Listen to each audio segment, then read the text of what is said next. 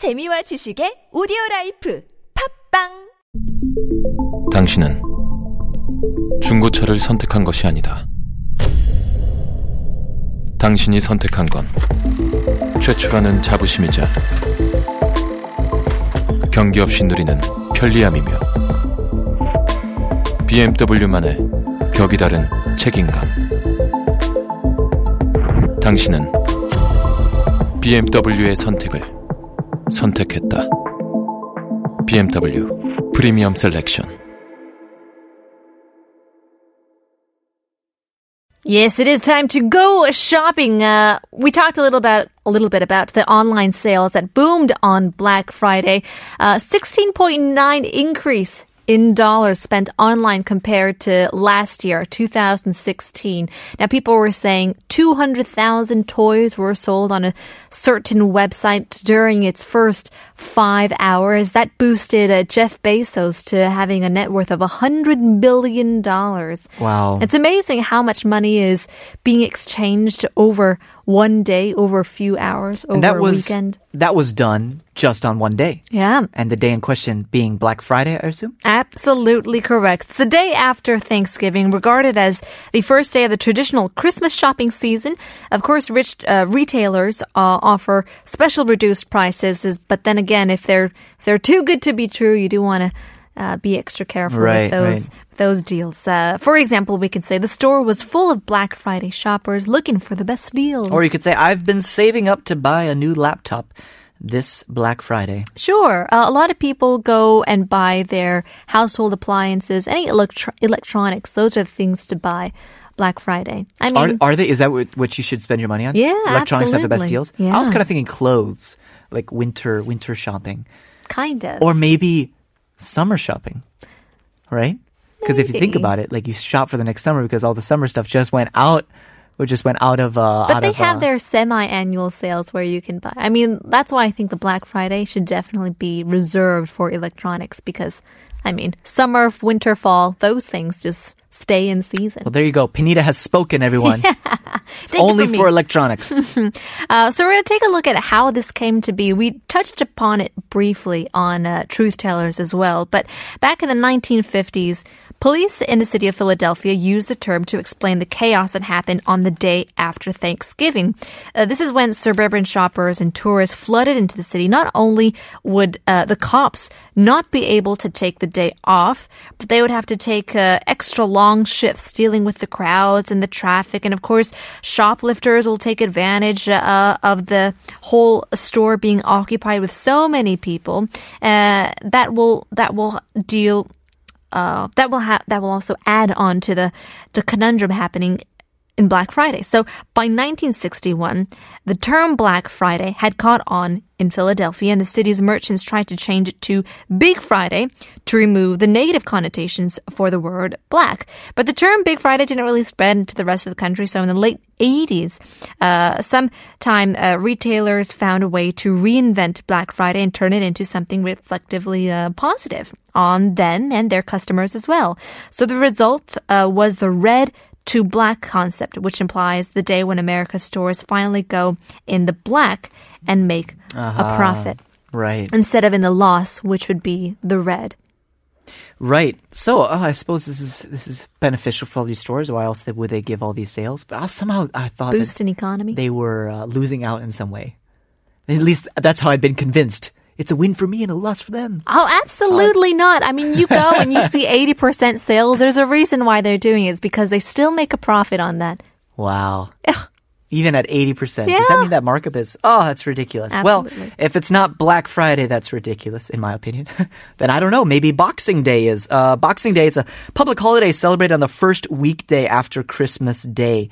Many high street stores in London, they start their sales on Boxing Day, and the sales last until the middle of January.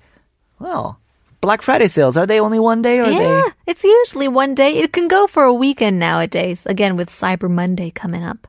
For the United States. It's just going to start growing and growing. Pretty soon we're going to have Terrific Tuesday and all the other things. Well, back to Boxing Day. For example, you could say, what are you planning to buy this Boxing Day? Or actually, do you know when Boxing Day began? I didn't until today. Actually, I didn't until the riddle Christmas Eve, Christmas Day, Boxing Day. 3 consecutive days in a row without using... The days of the week. Yeah, moving on. There are a few competing stories for the origin of this name, but none are definitive. The first is that the day after Christmas was when servants of the wealthy were given time off to visit their family. And as they were needed to work on Christmas Day. So each servant would be given a big box to take home with food, a bonus and gifts, which was why they started calling it Boxing Day. But then another theory goes that Boxing Day moniker, this name arose from the donation of boxes that were placed in churches during the Advent for collection of monetary contributions from parishioners. Clergy members distributed the contents of the boxes to the poor on December 26th. Both sound like very valid origin theories. Sure, I've heard about the first one. That's what I always thought. Now here's what I'm going to guess. I'm going to guess it's the second one. And the reason for this is because I always thought Black Friday went way back. But then I find out that it wasn't until, 1961 that this was really latching on. Or even in the 1980s, that was kind of like a definitive thing. Like, this will be the day that's called Black Friday. So we think that these things have a longer history than they actually do. And so for me, servants serving the wealthy and then needing time off and then coming back on Christmas Day, it seems like that would be much, much longer of a history, like way back. Centuries ago. Would you call it Boxing Day? Giving your servants boxes? I don't know. I'm not a historian. Who am I to make guesses? Who am I to choose? But in any case, it's a day to be celebrated everywhere in the world.